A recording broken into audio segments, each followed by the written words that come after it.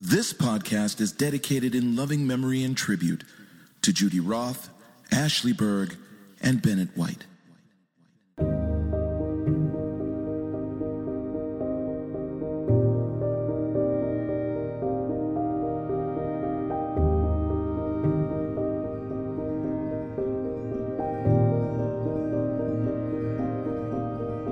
We Ride Y Radio, a podcast about cycling, health, music, art, and transformation.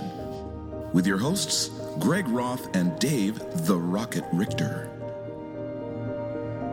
We Ride Y Radio episode number 8. That is 8 and the first episode of November. Hard to believe we've been doing this for a year. I'm here with my co-host, David the Rocket Richter. We have a great guest on today, Chad Nichols from Launchpad Cycling, along with some great music. And speaking of music, we're going to kick it off with a really cool track from a band called Mew.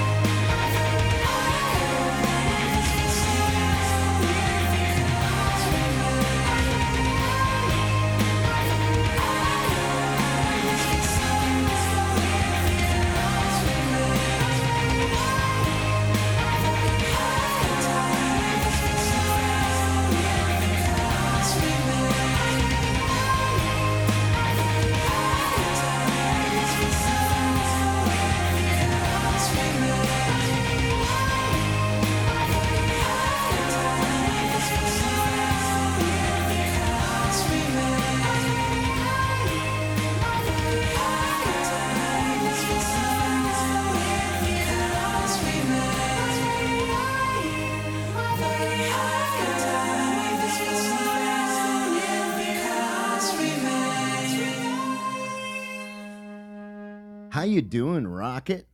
Doing great, Greg. I know, man. It's hard to believe we started this a year ago, and the first year was really kind of getting it established and kind of feeling our way out. You know, what's this show going to be about? What are we going to talk about? What kind of guests are we going to have? And so it's kind of been a journey, right? It has. Yeah, and to figure out what we want it to be, and we've kind of got it to where we want it to be. And so the thing is, there is no one thing. No, it's a little of everything. It's a little of everything because But it all comes together. It makes does. sense. it does make sense. It ultimately all ties together. People are going like, well, okay, is this a cycling podcast? Is it a music podcast? Is it a art? What is it? It's all of it because it all ties together. Because I'm a cyclist and I love music. You love music? I do. Yeah, me too. And I'm a cyclist, and cycling has transformed my life. So to me, transformation is an ongoing thing. It is a race with no finish line. Am I right? You are. And we love art. Oh, yeah. We should have added, you know what we should add? We should add a coffee, a podcast about cycling, health, music, art, and transformation, and coffee. And coffee. No, that's too much. But we want to establish that we are cyclists and we do love our coffee for sure. It is coffee is life. So I want to go to you, Rocket, because we're going to go back and do a little recap of the last 6 months of your life in the world of cycling. Oh man is right. You've had a really interesting year so far. It's been crazy. And those of you who have heard past episodes got a little taste of what the adventures that Rocket has been through. But those of you that have maybe not heard those other episodes, we're going to do a little recap right now. There's always more. There's always more. And there's been more since 2 weeks ago. Yeah. So we're going to give you a little recap of Rocket's life the last 6 months in regards to cycling, because he's been through a few things, and he's been through a few things since the last episode. Yeah. We'll start the new year off. The beginning of the season, you had a crash. So talk about that really quick. Yeah. Well, actually, before that, even Okay. I had surgery. That's right. From other crashes. Anyway, my wrist hurt so bad, and my elbow wrist, basically my right arm, hurt so bad that I had trouble even shifting the bike, braking, and then it was finally like, I got to do something about this. This is ridiculous. Yeah. So I went to the doctor and found a great doctor that he does everything from the elbow down, Dr. Erickson. And this guy's Jedi as far as, elbows and wrists. And he knew exactly what it was. And then we did some MRIs, some x-rays. And long story short, he rebuilt my wrist and elbow. You rebuilt them. Okay, so your wrist and elbows rebuilt. Yeah, first major surgery I've ever had, really. Really? Yeah. Yeah, I'd had tubes in my chest and stuff, but not really any surgery to fix anything. Yeah, just some tubes in my chest, that's all. Nothing major. Yeah, but before that, I hadn't had surgery. Like on bones and stuff. Yeah, like bent under to, That's crazy because I just assumed with all the stuff you've been through and crashes you've had that you've had multiple surgeries. No, well, I have this year, but yeah. So, yeah, you made up for it. Yeah, you're the Jay Buhner of cycling. I call you. So anyway, he did that surgery, and like in a day, I could feel a difference. And I mean, it didn't even really keep me off the bike. It was great. I mean, the recovery was quick. Okay. But it was a major surgery. And this was when? This was February. So February. Okay, Yep. Great. So you have the surgery. You're riding. You're training. You're starting to race, and you go to training camp in California. And when was that? That was April. Okay, so you had your surgery in February. You go to California in April. Late April. And what happens in California? In California, I went off the cliff. You went off the cliff. Yeah. Took a turn a little too hot. I did. I went a little too hot. Broke my neck in 3 spots, 6 ribs, clavicle, 10 bones altogether. And you were on the rollers, the trainer, in what, a week after that? Yeah, as soon as I got out of the hospital. Of course, right. As 5 soon as you got to the days. hospital, as soon as you got home. Okay, first thing you didn't. Oh, and then I had poison oak too. Oh, that's right. Okay, so great. So see, folks, we're kind of giving you the recap. So he crashed, broke all his bones, was in the hospital for a week, got poison oak. That's in a past episode. Mm-hmm. You can go back and listen to go deep, if you want to go deep on that. So, okay, great. So you crashed, you're in the hospital, and then you compete in the U.S. Pro. Wow. Yeah. And to the chagrin of Jennifer. Yeah, June 19th. And she thought you were crazy for doing that, didn't she? Well, when I said it. Yeah, when I was in the hospital. Yeah. Broken neck. On meds. Yeah. So she thought you were like, nah. Yeah, but she's seen this before though. Yeah. I think she said nah, but she thought in the back of her mind like maybe he will. You know what she said? No, she actually wrote on Slack. She goes, I don't know what I think about this. Yeah. She showed a photo of you on the rollers a week after you had been in the hospital, and she goes, I don't know what I think about this. Yeah. Okay, great. So you crash, and then you come back, and then a month later, you win your first race at Seward. I did. Okay. Now, but there's more. You're winning races. Awesome. But then Wolfie goes to daycare in, was it late August? And somehow he passed on COVID-19 to you and Jen. Both of you are vaccinated. Yeah. But we still got it. And you still got it. Yeah. So you got COVID-19. So, okay, wrist surgery, you crashed your bike. Yeah. You got poison oak, and you still win races. And then in August, you get COVID-19. Yeah. Wow. Okay. So I know you were okay. Jen, it hit her a little harder. Yeah. But she's okay. So she's out racing again. Now, let's flash ahead.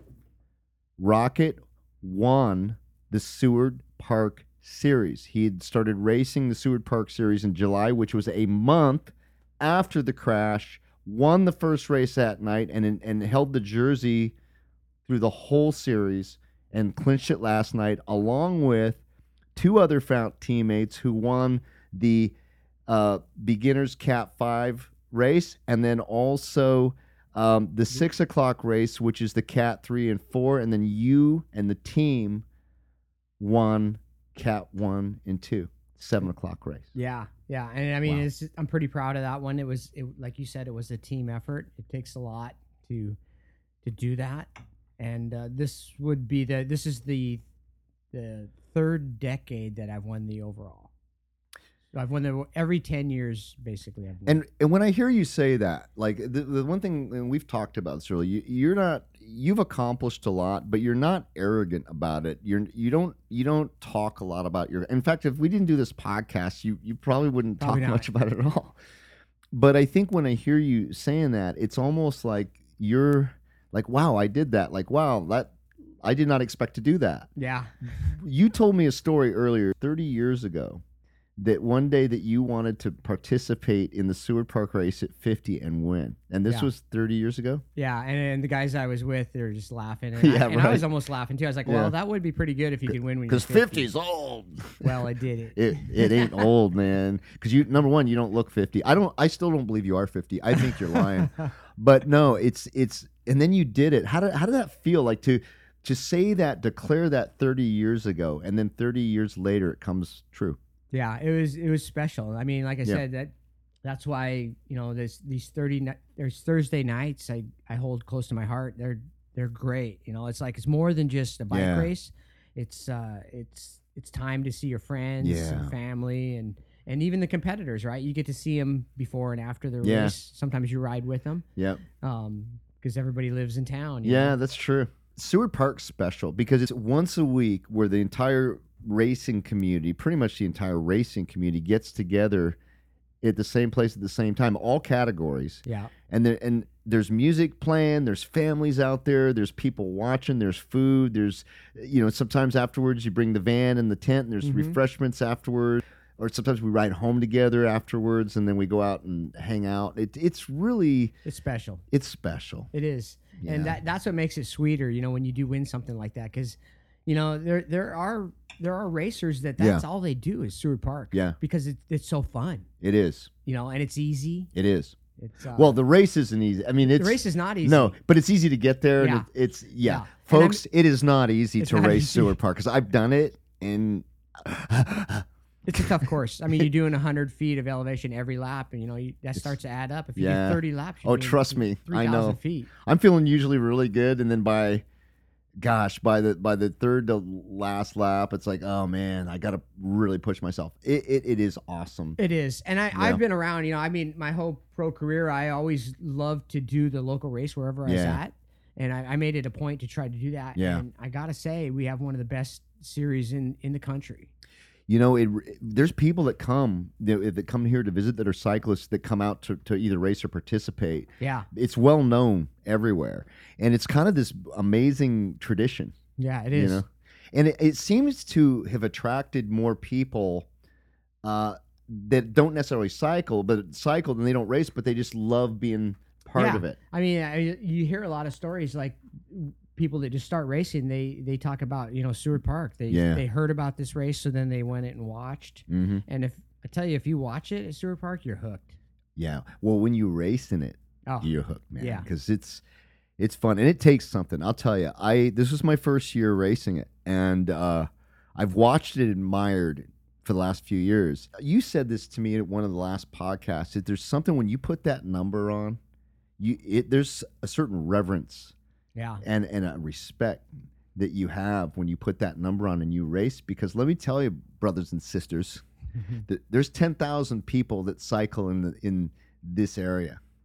There's a very, very small percentage of those of us that race and ride at that intensity. Now, there's many that have in the past, but they quit doing it.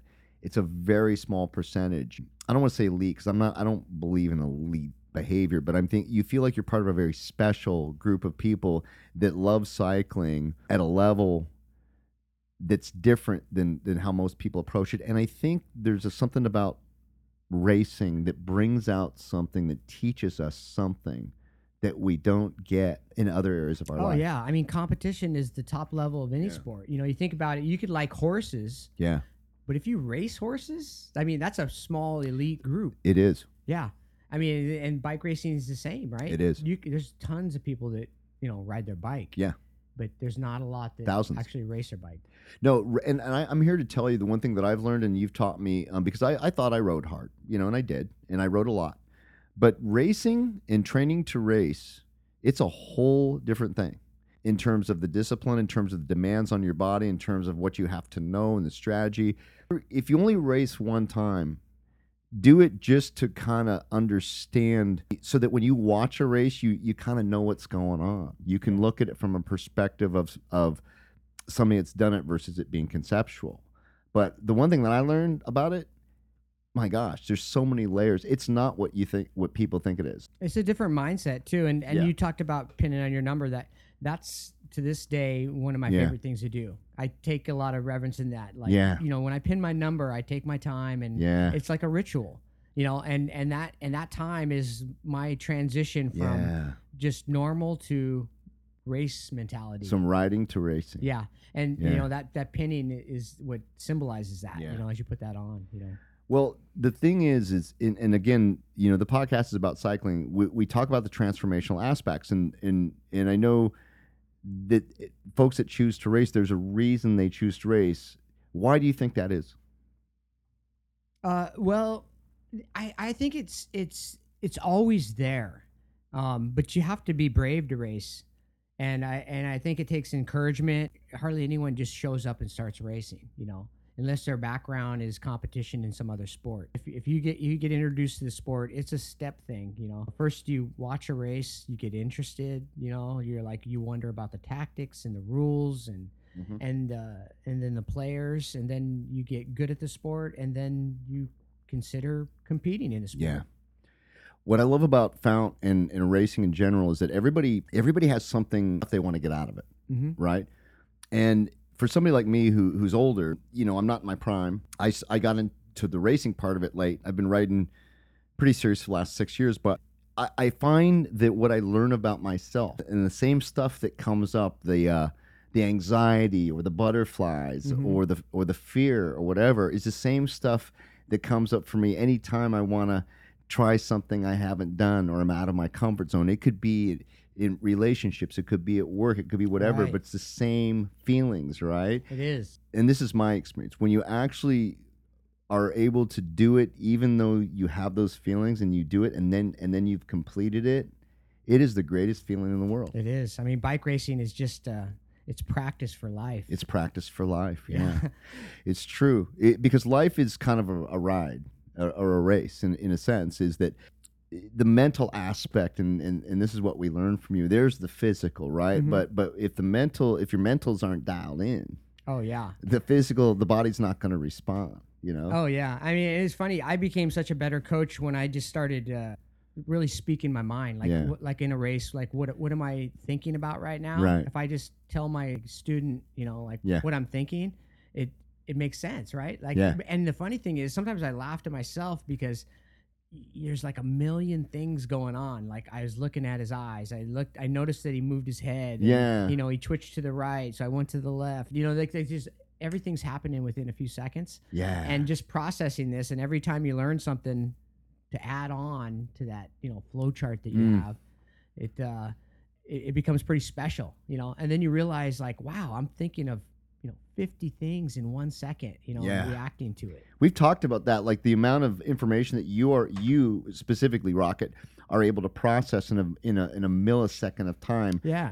The thing is, I just got present to something when you were talking. I know why you win races, besides just being really physically strong, and also mental toughness. Mm-hmm. Here's what I just got present to: your intelligence.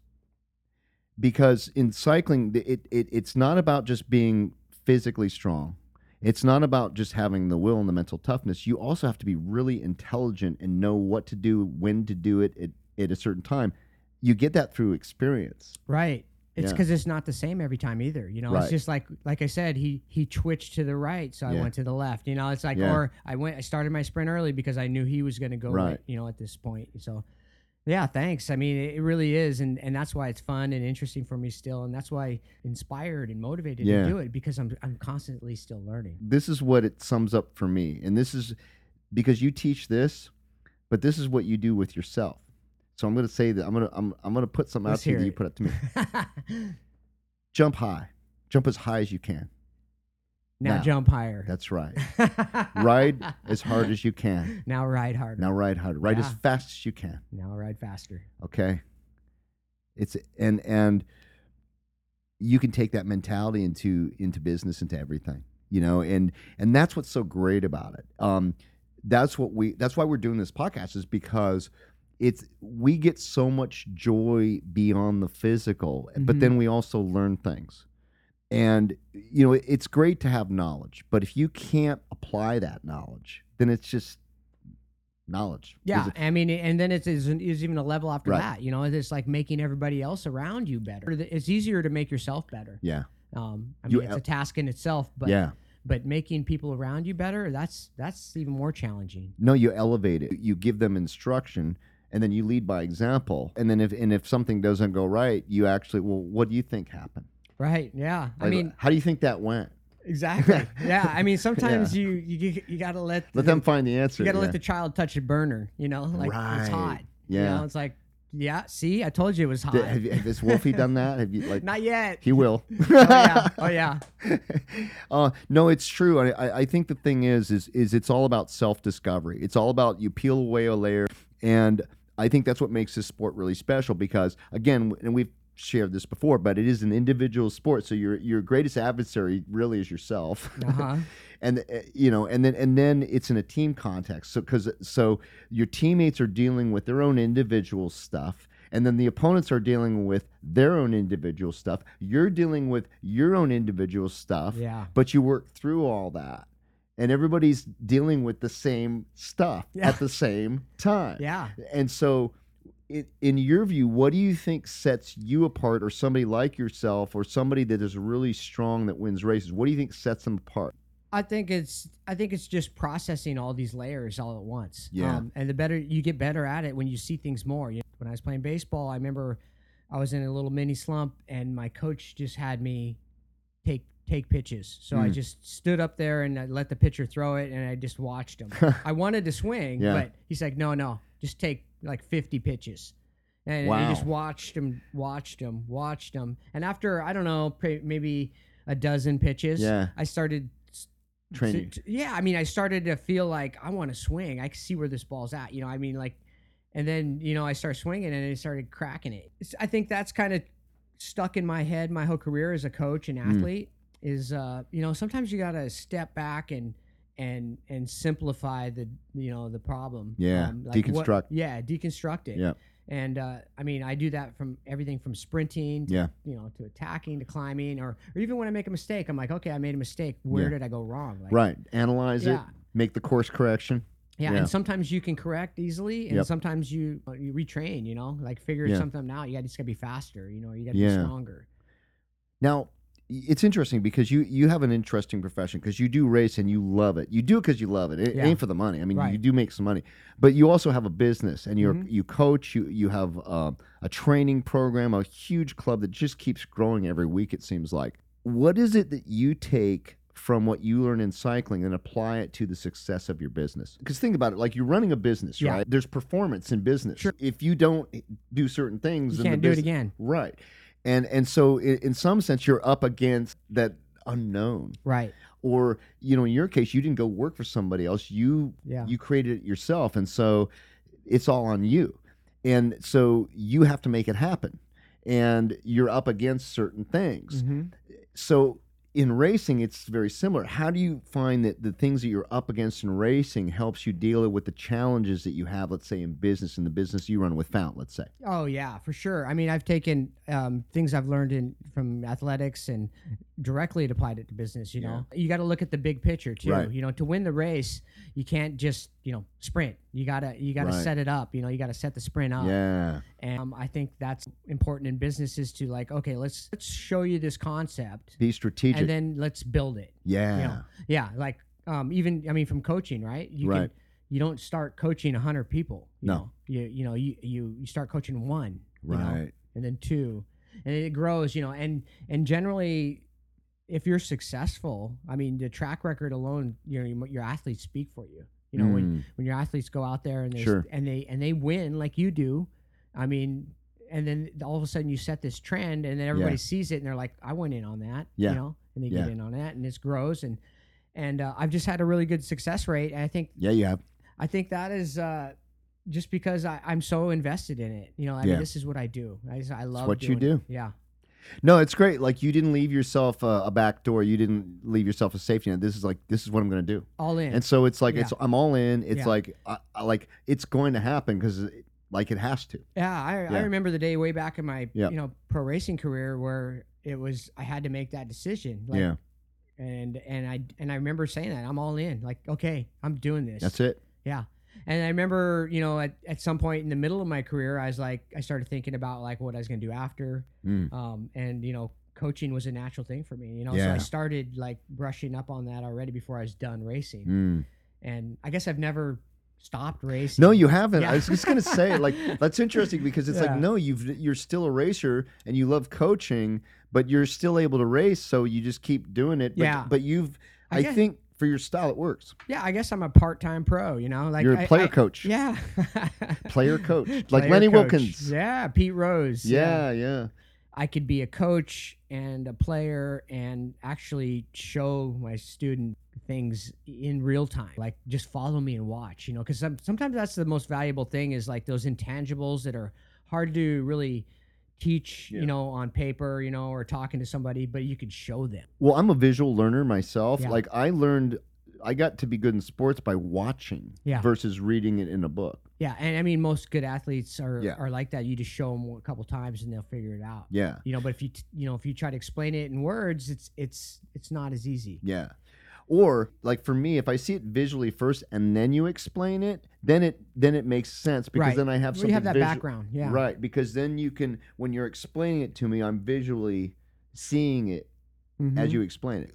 That's why you're a good co-host for this podcast because you're a great storyteller. And then when you coach us and when you give us instruction, you kind of paint pictures using your words. Right. Yeah. Right. That's good. So it's been quite a year, to say the least. Yeah, it's been really successful. I'm proud of this year. Like you said, I don't talk about myself very much. No, but we let you do it here, though. I won Gravel Worlds as well. That's right. See, the thing is, folks, if we didn't have this podcast, we wouldn't know because Rocket doesn't usually talk about this stuff. Other people will, but he doesn't. He just loves doing it.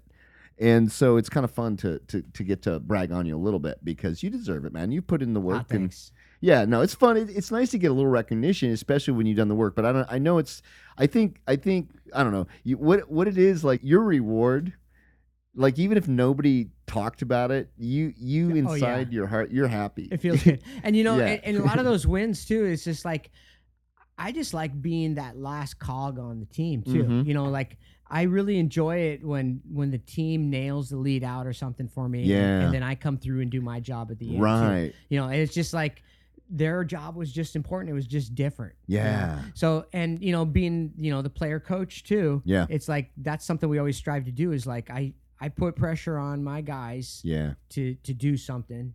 And at the same time, the pressure's on me to come through. Yeah.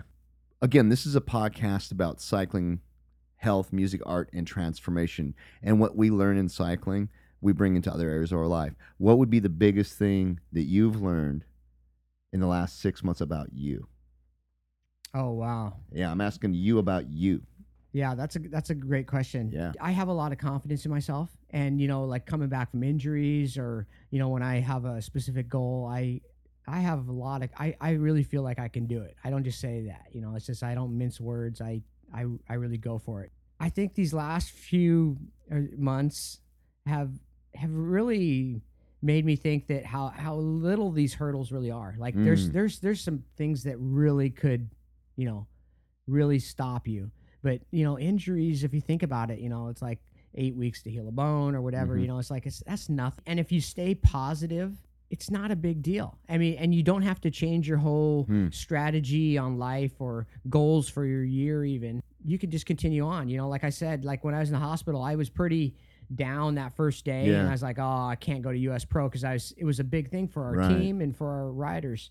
And the next day I was like, I could do it. And I wasn't just saying that. I felt like I can do it. I could be there. I really believe in that you can do whatever you want. Really, you don't have to change your strategy. Yeah. And so many people use an injury or a hurdle in life to cop out. Yeah. It's easy to do. And it's accepted, because it's the norm. I don't buy it. What I'm hearing you say is that you have a really strong commitment and passion, and that drives everything. Yeah, well said. And so you presence that, and you keep that in the forefront. And then you have your support system, your team, your club, your wife, your friends. Yeah. And then you create the structure to fulfill on what it is you're committed to. Yeah, I guess it boils down to staying positive. If you just stay positive, and don't just say it. You got to believe it. You got to be it. Yes. No, it's true. I mean, you just simplified. You just stripped it down the most fundamental. Being positive. That's not always easy. No. It takes work sometimes, but you still got to be positive. That's right. I mean, I had a lot of shit happen to me this year. Yeah. And it really hasn't. I haven't missed a stride. Those things were temporary setback. Well, there it is, man. I mean, we're always in life, we're going to have things that set us back. We're going to have things that we don't expect. We're going to have people that get sick. We're going to have COVID-19. We may lose friends, whatever. Things happen. Control's an illusion. As much as we want to control everything, control's an illusion. We don't have as much control as we think we do. However, where we do have control and where our true power lies is the power in choice. And the power to choose how we're going to deal with our circumstances. Love it. This is Apollo Control at 102 hours into the flight of Apollo 11. It's grown quite quiet here in Mission Control. A few moments ago, Flight Director Gene Kranz requested that everyone sit down, get prepared for events that are coming. And he closed with the remark, good luck to all of you.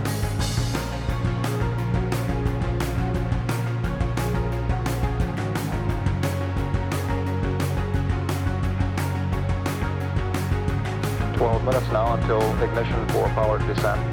Everything's still looking very good at this point. Okay, all flight controllers, go for powered descent. Retro, go. Fido, go. Guidance, go. Control, go. Telcom, go. Jinsei, go. Ecom, go. Surgeon, go.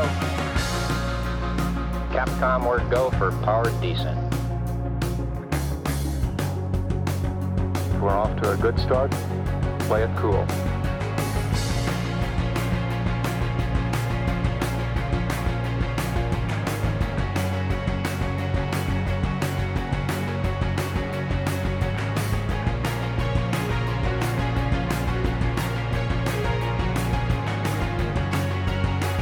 Okay, all flight controllers, I'm going around the horn.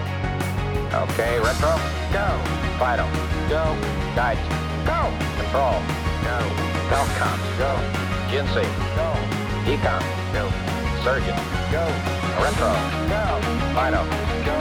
Guidance, go. Control, go. Telcom, go. GNC, go. Econ, go. Surgeon, go.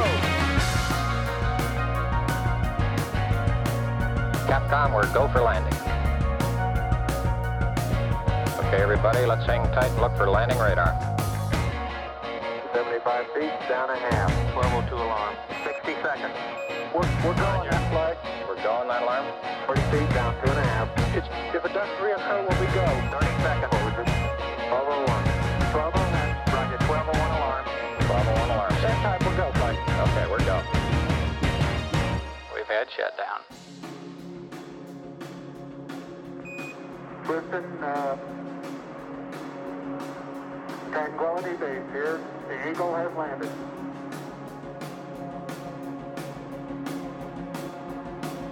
Okay, keep the chatter down in this room. T1, stand by for T1.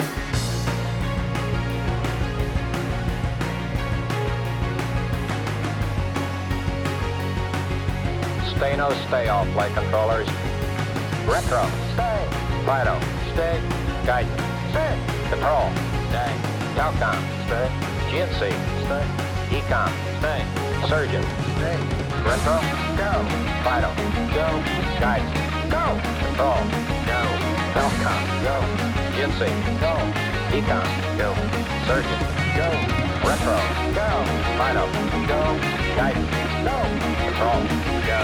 Retro, go. Fido, go. Guidance, go. Control, go. Go, go, go, go.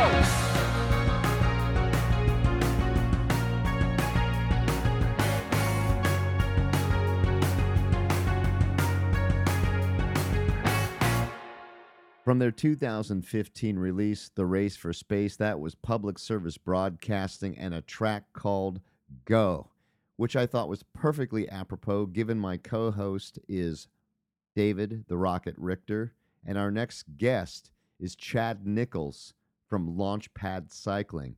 We caught up with Chad to talk about the race season and what he's got cooking for 2022. Here is our conversation with Chad Nichols from Launchpad Cycling right now. Right on.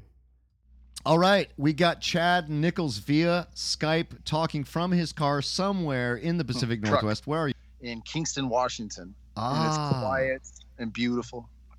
Is this the Launchpad truck?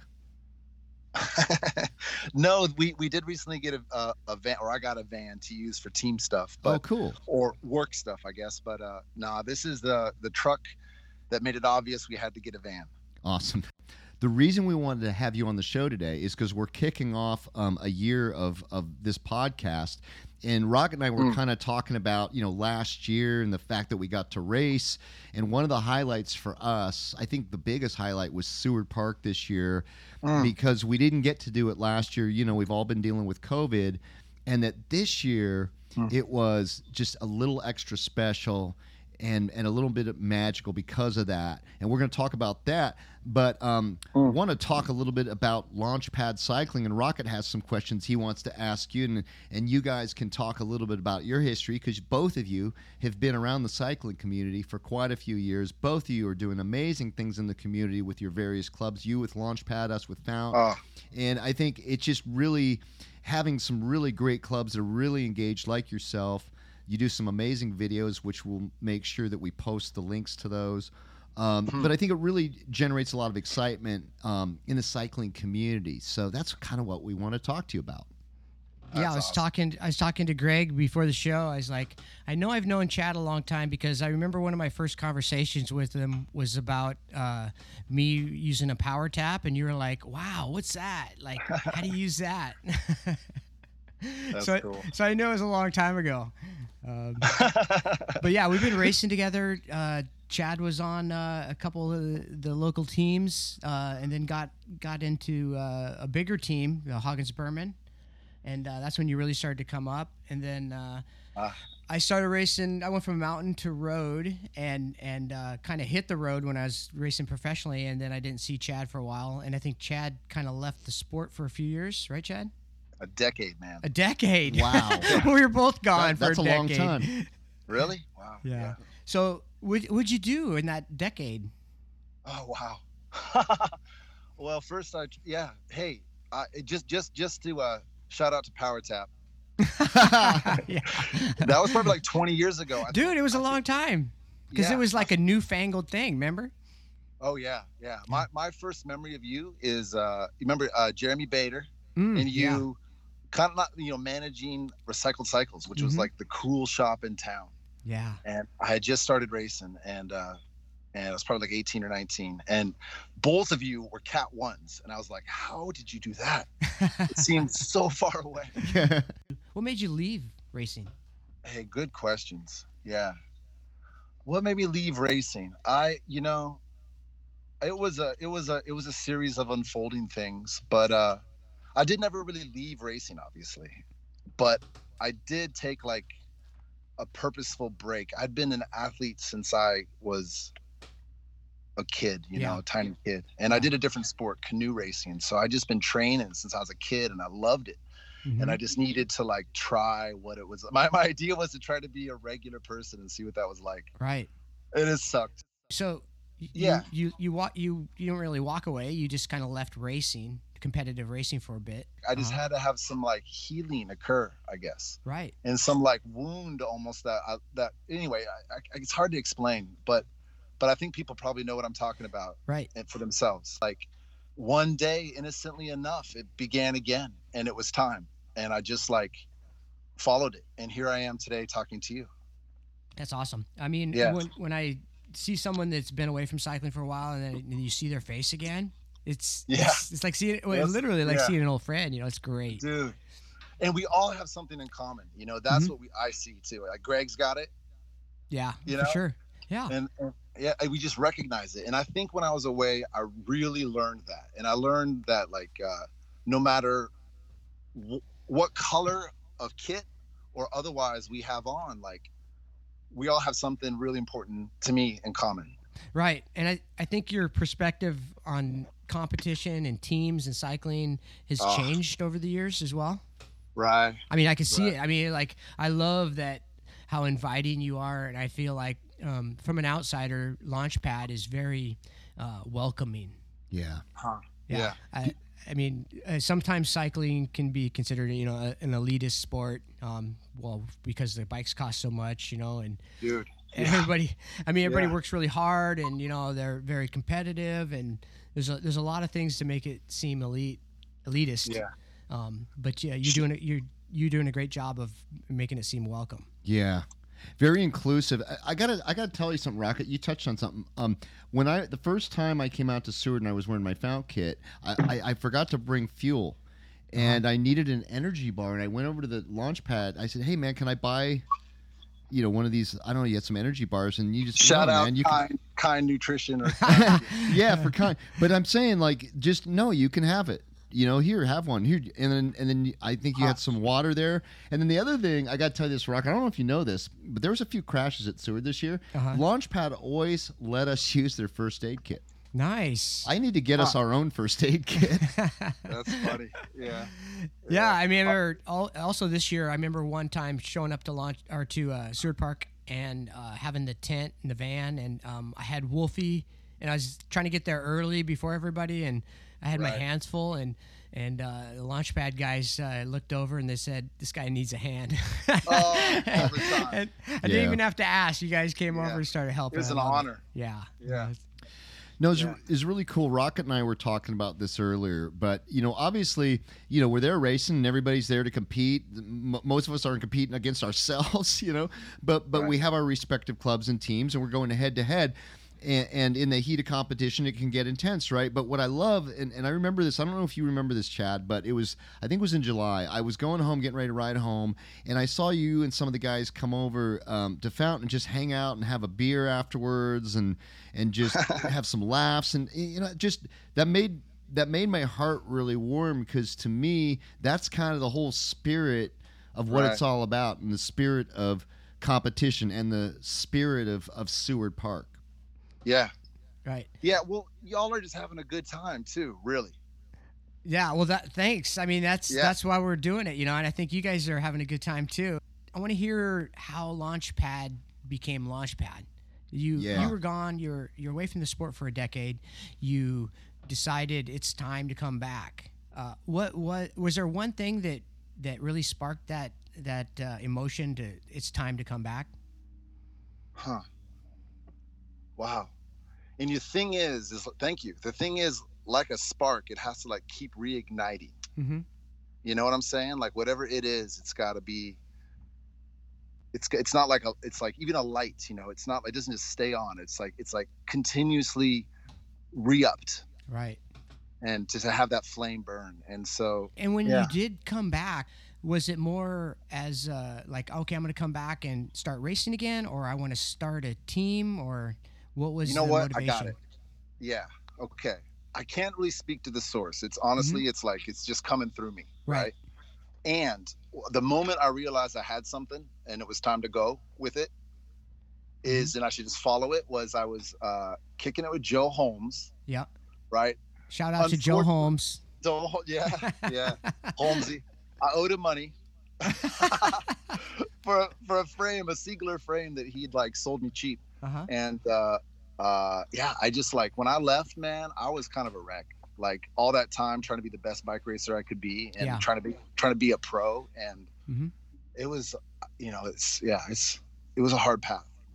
But owed Joe some money, Mhm. got together to pay him off. I was just kind of paying off all my debts at that point in my life, and upon having that weight lifted, I happened to be at his crib, and I don't know if you've been to Joe Holmes's place, but it's dialed, and it's like a bike racer's dream. Oh dialed. yeah, It is, and for sure. and so I just saw it, and I was like, wait, I speak this language too, and I was like, I've been speaking that language of athlete, and Joe is like, I was just reminded of something that I knew, and through Joe, I saw how valuable it was and powerful it could be, and I started like wielding it in a way, and upon showing up to Seward, man, the first time I came back to Seward after a decade away, I was disappointed. Mhm. The racing was awesome, but like the spirit was like lagging. Yeah. And I was like, if I'm gonna be here like every Thursday for a bit, like let's see what we can do. Mhm. And so I just kind of leveraged off of what was going on. And the beauty of this conversation is like you and your crew were, at that time it was Metier, Mhm. and I guess a year before Fount, Yeah. right? And it was like, oh, you actually crashed at the start of the season. Oh, that's Anyway. when I broke my neck, and yeah. Yeah, we talked about that on a previous episode. I'd like to hear that. I got to go back. Yeah, you Yeah. can definitely go check the back catalog. Yeah. It was a horrible way to start the year. But Yeah. David, if you're good at anything, man, you're good at recovering from Thanks. adversity. We talked Yeah. about that on another episode. Cool. But Teddy and Will just like reigned supreme. It was Uh-huh. incredible. They became a team, a unit. Anyway, that was my introduction to your crew. And then when you came back, David, you were just like, I saw the package, and like so much is coming up around you. And so I just was kind of like, how are we going to beat that? Mhm.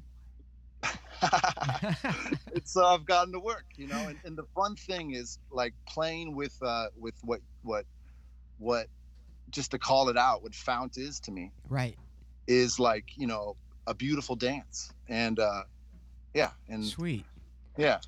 Well, If that's it makes great. sense, yeah. I mean, I feel like that's the ultimate in competition is when you're inspired by a rival. I wouldn't even Right. call it a rival. It's not a rivalry. But yeah, yeah. But you know, when you were I mean, inspired by yeah. your competition. Dude, you our know? sport is so complex, you know, with that twist to it. Like to succeed, we got to work together. And then also at the moment, you know, we got it to the death, you know, like one of us has got to get each other, you know, but to play again and again and again, you know. That's right. So you started the squad kind of from Well, scratch, Galen, right? yeah. You and Galen and Galen wants a shout out for sure. for sure. Galen. Galen's gonna get a shout out. What's more to say? Apex, North Star, Breakfast. Like this last season, there is like Taco Time. You know, there's all these clubs just like doing not what we started, but like No, I get what you're saying. Yeah. yeah, others are joining into the dance and making Sure. it their own. A couple of years ago, before COVID, said that we hit a record number for the first race, the A race, I think at 5:30. 2 years ago, and then COVID hit. And Greg, like, respect to COVID, I think the scene would be even bigger if it wasn't for COVID. Like, I know Yeah, we're coming sure. back, but we picked up where we were left off. And I agree. David claims that this last year was like records for everything. And not as many races either, but it was still great. Yeah. Seward was a scene, and you know, it's kind of seeing what the potential is, and it's exciting. Yeah, and I feel like you've brought a lot of fresh blood into the sport too, into the peloton. Dude, Yeah, that's probably a it- podcast, right? That's got to be like 4 podcasts from Fount. You know? Totally. Shout out to Well, your yeah, women's team. that's what we do. Yeah. I mean, that's what we specialize in. You know, like I talk to Greg about this all the time. You know, if you really want a good team, you gotta start the team. You know, you gotta Yeah. show Right. it how to play, show the etiquette. You know, right from the beginning. Right. So we hope that Right. it just keeps getting better and better. What would be the possibility of me joining Fount? You're course. in, bro. You just gotta Is it sign really? up. You can do it Oh, online.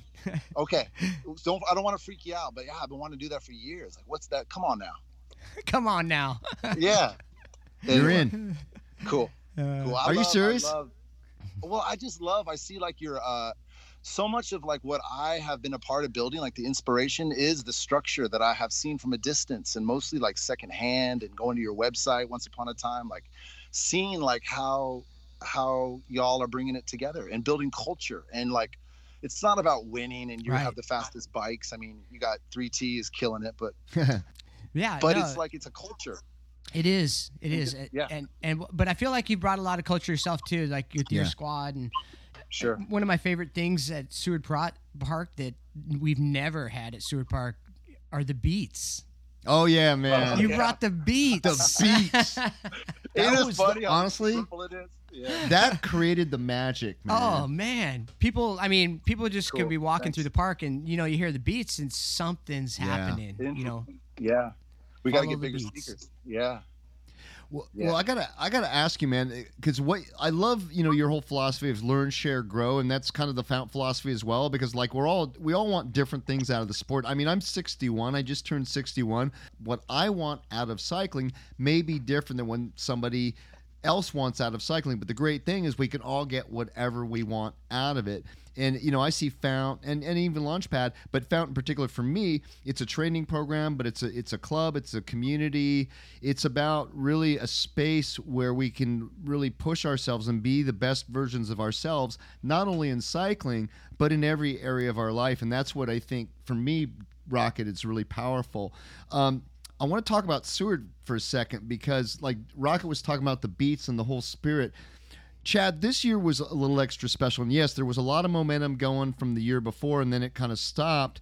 But then we came back, and it was like, 18 months, almost 2 years that many of us had not seen each other. What was that first night in July of this year, 2021? What was that like for you? And Rocket, I want to also get your thoughts on that. Huh. You remember I made that video, and like Yeah. it was a quick little like YouTube or Instagram, you like almost cried, or you were I was in crying. the interview, Greg. Yeah, it was beautiful. Yeah, I was Yeah. moved by the moment. Yeah. Huh. God, that day was magic. Yeah. It was, it's hard to describe, it's hard to put into words, but it Yeah, I was think in my- it's like not racing it for a year, so it'd really been a year and a half. Yeah, a year and a half at least. Yeah, at least it was Seward. Not having that and then having it, it's like all the hard work, and everything is sort of like that's the day that you really relish it. You're like, this is why we do this. This is like social night is back, you know? Yeah, I'll tell you, when I rode up, because I was ready to race, I didn't get to race last year, and I was racing this year. And when I rode up the hill, you know how you ride up the hill, and then it's kind of quiet, and then you get up, and then you see all the riders, and then you heard the beats, the music, and then you saw the tents, and I saw a Rocket riding around the parking lot. You know, he was there early. We had the Fount tent, the Fount truck, and there was just something about it that was like, we're back, and. I'm seeing people I haven't literally seen in almost 2 years, and I realized how special what we had was. And the other thing I noticed was there was a lot of people out there watching that I mean, we had big crowds out watching and cheering and for all the races, and that was something I was really present to. Yeah, I think where the scene is going, I think that we have a beautiful thing coming together, and what's possible is evident. And I definitely have some ideas and projects I'm working hard on for the coming season that will further help us celebrate what we're doing and why. That's awesome. And yeah, I think what's coming is cool. And cool. Can you give us a clue? Yeah, give us a clue. What's up? Pacific Raceways. Just what I'm learning is that we're rare to come by in this sport. Yeah. And so people are anxious to work together. That's great. And if you can begin to connect the cycles of, like, you know, marketing and industry and value and culture and community and values again, and sport and battle and competition and collaboration, like, so I'm just like, I'm connecting. Yeah, like Seward was on purpose. Yeah, Seward did. For me, I committed to showing up. Like, I missed a couple, but I organized people to be there when I wasn't there. And I just committed to, like, getting there. Like, I was the first one there and last one to leave most Thursdays for the last few years. Yep. So, and that was a day well spent. Yeah. Yeah. Well, it takes minds like yours, you know, and teams like yours and ours, and to grow the sport. And I feel like we really do need to grow it. It needs to, and looking at what, you know, other sports do, other businesses do, is super important. And I feel like most people do have the blinders on, and they don't do that. Yeah, they're not seeing the bigger picture. You know, I mean, that's why we have you on today, Chad, is because that's what we're about, and just bringing people together and connecting people, because you connect the right people together and magic can happen. Big things can happen. 100%. Yeah. Yeah, that's essentially all I'm really doing. I mean, it's like I'm just following. It's almost like whatever we're tuned into is like a rhythm or a vibe or like a song again, like a dance. And I'm just like listening to the rhythm. And the truth is, these are really challenging. These have been very challenging times for me to be an organizer of people. Yeah. What is it that motivates you to keep doing this and to be inspired by it? Is it winning a race that motivates you, or is it getting a new member that motivates you, or is it, you know, just setting up at Seward Park and watching people smile? Right. What is it? I wish I could tell you. It's like again, Joe Holmes has, like, he relates where it's he calls it an addiction. Yeah. But for some reason it's just like, it's a version of what I was put here to do. So I can't help it. Is it a sum of everything, you know, like? Yeah. Yeah. Gotcha. It's kind of like, in some ways, like, you use cycling as a platform. Yeah, I guess so. Like I said, that day I was in, again, Joe's spot, and I was like, I know this language. Like whoever our people are, I speak to them and I am them. And that's kicking my butt as I find out more what that means. Like, the idea of being all inclusive. Yeah. Like, really, if you really, really hold it's a big thing. And like you said at the start of this conversation, the exclusivity of our sport and of our culture, but our sport is pretty interesting because it has been so inaccessible. But I don't know. That's another conversation. Like, but ultimately, it's just listening, and I'm like hearing the vibe and like following the dance. Yeah. Mm-hmm. And I just have that ability to hear it and listen and express it through, you know, my athletics and my art.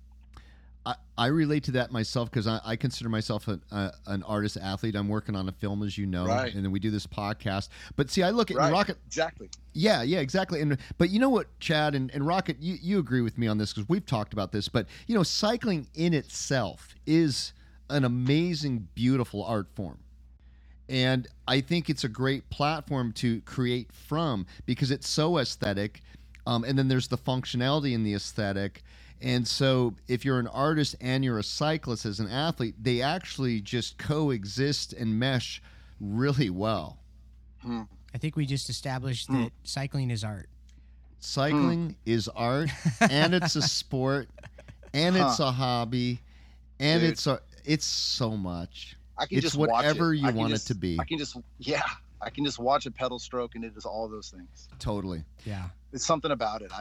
Yeah. And so that's what I don't know what it goes beyond that too for me, but I don't really know where. But whatever it is, whatever the art form of cycling is, it also as a sport has, and that's really what I'm into is the teamwork and the collaboration and that healthy competition.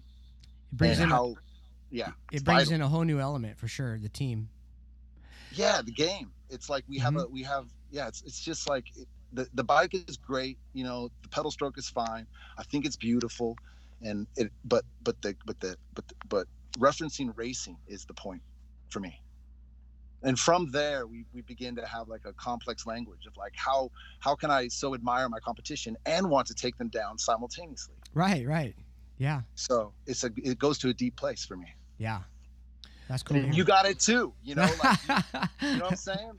Yeah. You know man. why I didn't? You know why I let you have that wheel in the last Seward Park, and you like, you know, you run that stuff. Because your team had just all day long. But I also, I didn't have it. When I have it, I'll go for it. And when I don't, man, like respect. is due. Yeah, I love that. I mean, that's pretty rare, and that's why I think I talked to you after the race about that too. You know, like those are the things that I notice. I mean, don't think that they ever go unnoticed. You know, it's like it's really cool to have that camaraderie. Right? Don't you love that though? We're paying attention the whole time. And it's always affecting our racing. Yeah. Cool. Hyper focused. Well, you talked about, you know, just kind of listening and figuring out the space was and figuring out things as you go along. You know, it's like cycling. Sometimes you just got to pedal, and you start pedaling and you never know how fast you're going to go or where it's going to lead you. But you know, wherever it does, it's going to be pretty awesome. Yeah. Chad, I want to thank you for being on, man. I just love this conversation. We're going to definitely have you back on again, you know, once we get into the season and catch up with what's going on with Launchpad. But what an amazing conversation. It was really cool to hear you and Rocket, who I consider you guys are, you know, each other and kind of colleagues. And great to hear both of your perspectives on the sport and share your experiences and your own personal history together. So thanks for coming on, man. Yeah, thanks, Chad. Yeah. I just did the math really quickly. 23 years. 23 years, bro. Yeah. Sweet. Yeah. Cool. And a lot more ahead, my brother. A lot more ahead. That's awesome. Cool. Yeah. See you out there. Yeah. We'll All right, see man. you We'll out see there. you out there. All right. All right. Thanks, Chad. Bye.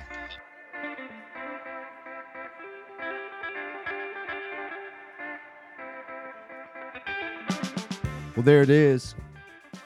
Episode number 8 in the books. We want to thank our guest, Chad Nichols from Launchpad Cycling, for being on the show today. I want to thank Rocket for being who he is. He had to take off because he has to pick up Wolfie, take him on a ride. Most of all, we want to thank you for riding with us. Because without you, we're just two guys sitting in a room talking to ourselves. And it's fun, but it's a lot more fun with you.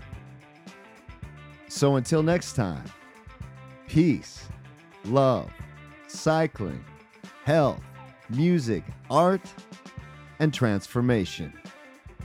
This is We Ride Y Radio.